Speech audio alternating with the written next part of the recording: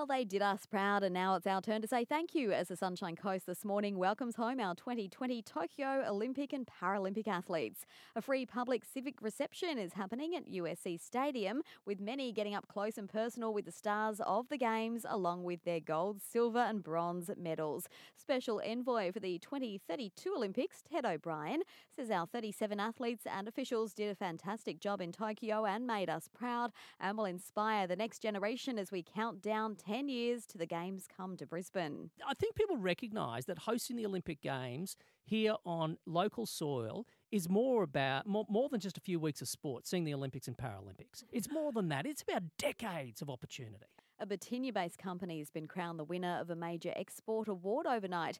Kilcoy Global Foods beating a host of big-name finalists to win the Agribusiness Food and Beverage Export Award at the Premier of Queensland's Export Awards Gala event.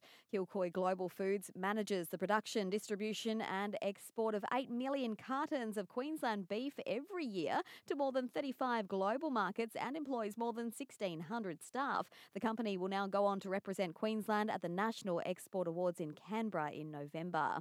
And the New South Wales Premier has joked that he got the timing right after being given the top job just as New South Wales starts to emerge out of lockdown. Restrictions will ease on Monday for fully vaccinated Sydney-siders after the state hit the 70% double jab milestone.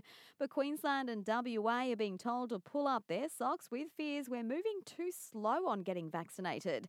The Sunshine Coast region is currently sitting at 69% for first dose vaccinations, and Mayor Mark Jamieson is hoping that'll rise when the vaccination hub at Caloundra Indoor Sports Stadium opens tomorrow. With those sort of numbers at 2,000 a day, that could be 120,000 residents of the Sunshine Coast vaccinated for their own safety and the safety of their family and their broader community. And if people want life to be like it used to be, this is the quickest way to get there, and that is to be vaccinated and encourage those around you to be vaccinated.